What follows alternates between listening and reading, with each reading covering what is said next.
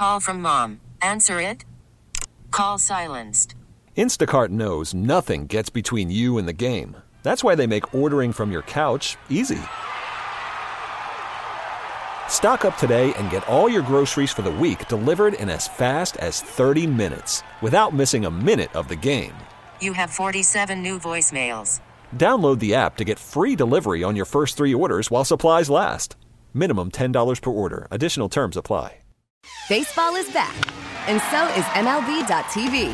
Watch every out-of-market regular season game on your favorite streaming devices, anywhere, anytime, all season long. Follow the action live or on demand. Track 4 games at once with multi-view mode and catch up with in-game highlights. Plus, original programs, minor league broadcasts, and local pre- and post-game shows. Go to MLB.tv to start your free trial today. Blackout and other restrictions apply. Major League Baseball trademarks used with permission. All right, welcome back, and let's get right to it. 95.7 The Game's Odyssey NFL insider, Brian Baldinger. Brian, thank you so much for taking the time. Really appreciate it. And let's just get started with last night's 49er game. It's now been 11 quarters with Brock Purdy. What do you make of it as somebody who's watched a lot of football, knowing he looks good, but there's still a lot to do yet? There is, but 11 quarters, Steiny, and it's been impressive. In a word, it's impressive. 6 touchdown passes, the 1 reception. You could have said, okay, last night, Quentin Diggs could have gotten him once. Those things are going to happen. But, the fact is he's running the offense. The offense is very intricate. There's a lot of pre-snap motion. There's a lot of formations. That's a big playbook. And, the fact is that he's executing the playbook, and the ball's coming out on time, and it's getting to his receivers where they're doing something after the catch, and he's seeing the whole field. And you're seeing on a weekly basis right now deep throws down the field. The normal answer for any young quarterback, I don't care where he's drafted or whatever, but for a rookie, it's like be a caretaker, take the check down, play it safe. And I don't see any of that from him. I see a guy that looks very comfortable running the whole offense right now, Steiny. Baldy, let me ask you this, because I've been critical of Kyle, and I also gave him his flowers for play design. But when I watch other football teams at the line of scrimmage, I just feel like the concepts are not what the Niners are doing in Kyle's offense. In layman terms, can you break down to us what Kyle's trying to do and what this Niner offense is to you? Well, there's a lot of spacing, in his offense. You don't really see a lot of, bunch formations. Every once in a while against man coverage, the typical man beaters. You see motion every single play. Kittle will tell you. He gets tired of running from one side of the field, one side of the formation to the other side, every single play. But, they're a big 5-receiver out team. All right, that's not uncommon in West Coast kind of system. But they're big on spacing. And so that Christian McCaffrey coming out of the backfield, in these various option routes and flooding one side of the field. It's just very intricate. Last night they ran a play to Jauan Jennings, 3 or 4 times. They hit it all 4 times. And so sometimes you just stay with the play that works, and then there's a lot of stuff that at the line of scrimmage, whether it's a run-pass option, and it's up to the quarterback to decide, depending on how the defense is guarding him, depending on what personnel they have on the field, which play to run.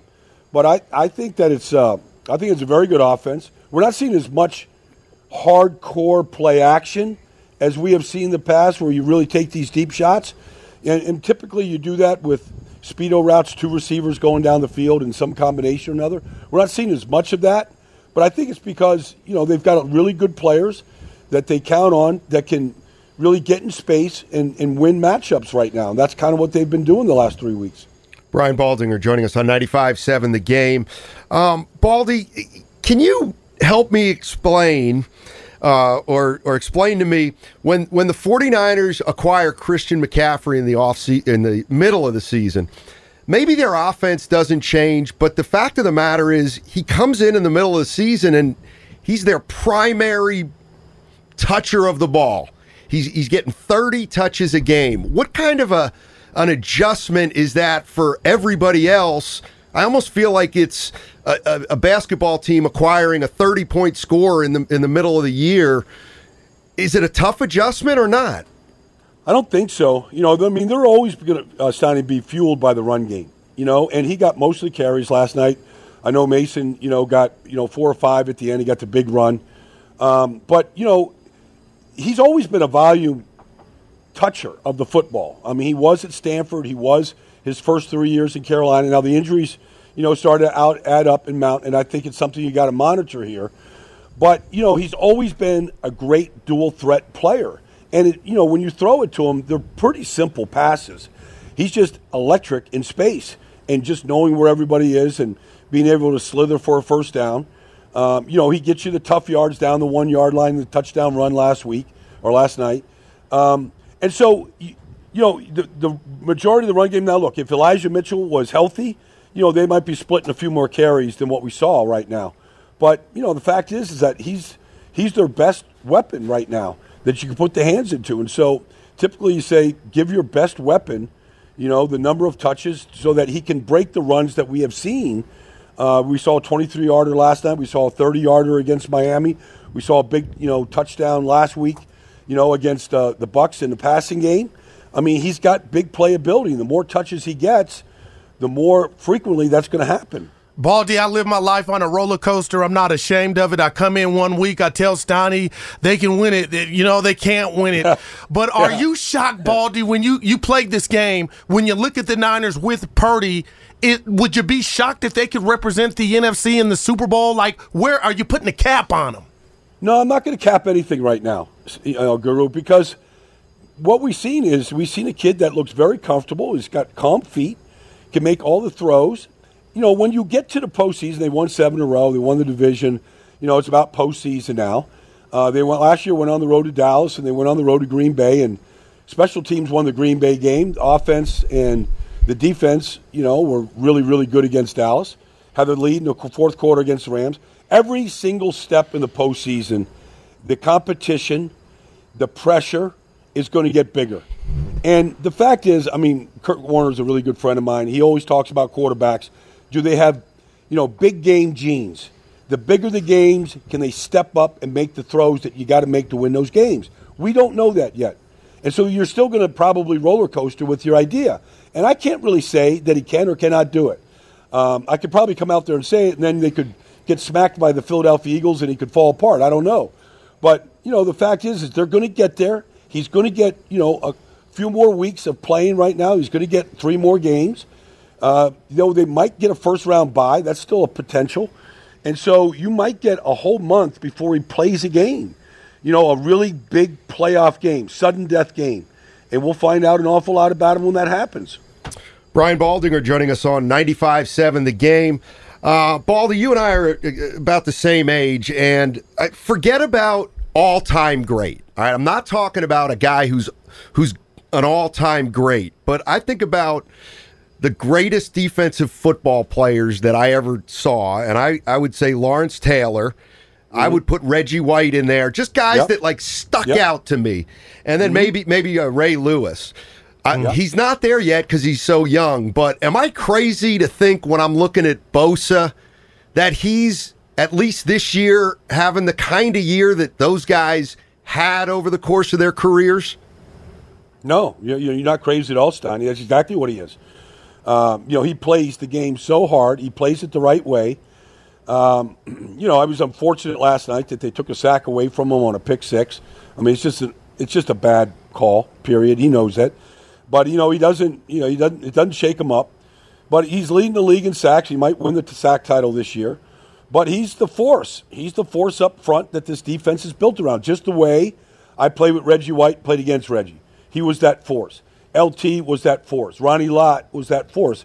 Ray Lewis was that force. The guys you're mentioning, it is young. He's got to do it. He's got to do it in the postseason. You got to win a championship. All those things you have to do. But he's on that arc right now. He's on that path to one day, maybe be talked about in the same conversation that we're having right now.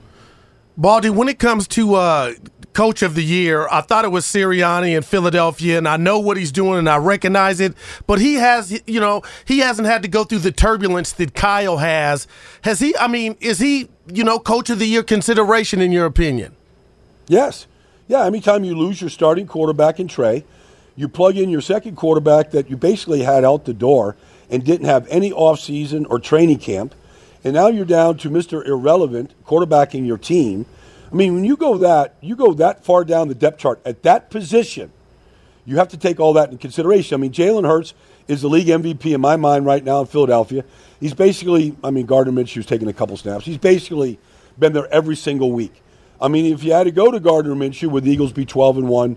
Would they be just steamrolling teams right now? I don't know. I kind of doubt it. But, yes, you have to consider where they're at on the depth chart with the quarterbacks they're playing and what adjustments you might have to make as a head coach when you get to that spot. And so I think right now they're on a 7-game win streak. They look like a real force. I don't know that they're going to lose another game, but they might get to the postseason, and you have to consider Kyle Shanahan at this point. Baldy, my sources are telling me that ever since you saw the Warriors play in person, they haven't won a game. Uh-oh. So you saw the Boston game? Yeah, I was at the Boston game. I know they played the 76ers tonight. I don't think Steph is playing. I mean, they did take care of business against the Celts. The Celtics, but I thought they also took care of business. Did they take the Lakers on too? And the Clippers? Didn't they beat those teams? Yeah, that was before the Boston game, but they beat both of them at Chase. Oh, it was before the Boston. Yeah. Okay. Yeah. Oh, yeah. What did you make of Curry in person, I don't want to be the jinx, though, for sure. Yeah, what did you make of Curry in person? Well, I've known Steph a long time. I've seen him play a lot in a lot of big games. I mean, he never disappoints. I like to get to the game an hour and a half early. There you go. Only to watch Steph and Clay warm up. Just the warm-ups. Because I started going through a ticker in my head how many shots he hit in a row. Like, there was like a point where it was like 40-something in a row. And I don't even know, like, and then I saw him just like literally, you don't think of him as a jumper. Right. I saw him like an alley-oop just flush a ball. And I'm like, I knew he could jump, but I didn't think he could jump like that. Hey, Baldy, one thing I've always found out about former athletes and people of a certain stature is they know more people than you think they know. Now, how have you known Steph Curry for a long time? Well, his college coach is Bob McKillop. Sure. And Bob is married to Mary Cunningham, who's the older sister of my best friend. So, Bob McKillop was coaching Holy Trinity High School, Long Island, whatever. We all played Summer League, Chris Mullen, we all played out there. And so you see Mark Jackson, you see these guys from the neighborhood. Bob McKillop, they all went through his gym, Long Island Lutheran, before he went to Davidson. So, there was always this connection. And Davidson is, it's in Charlotte, and I went to Duke, and so you're down there seeing Davidson play Duke, and there's Steph out there. There's his dad, Dell, in the stands. You just kind of, build this relationship because I'm a basketball junkie. That's so cool, man. Yeah. Baldy, thanks for sharing that, my man. Happy holidays, man. Happy holidays, guys. It was great Baldy. to be with you, man. Yes, sir. Yep. Thank you. We get it. Attention spans just aren't what they used to be. Heads in social media and eyes on Netflix. But what do people do with their ears? Well, for one, they're listening to audio. Americans spend 4.4 hours with audio every day. Oh, and you want the proof? Well, you just sat through this ad that's now approaching 30 seconds. What could you say to a potential customer in 30 seconds? Let Odyssey put together a media plan tailor-made for your unique marketing needs. Advertise with Odyssey. Visit ads.odyssey.com.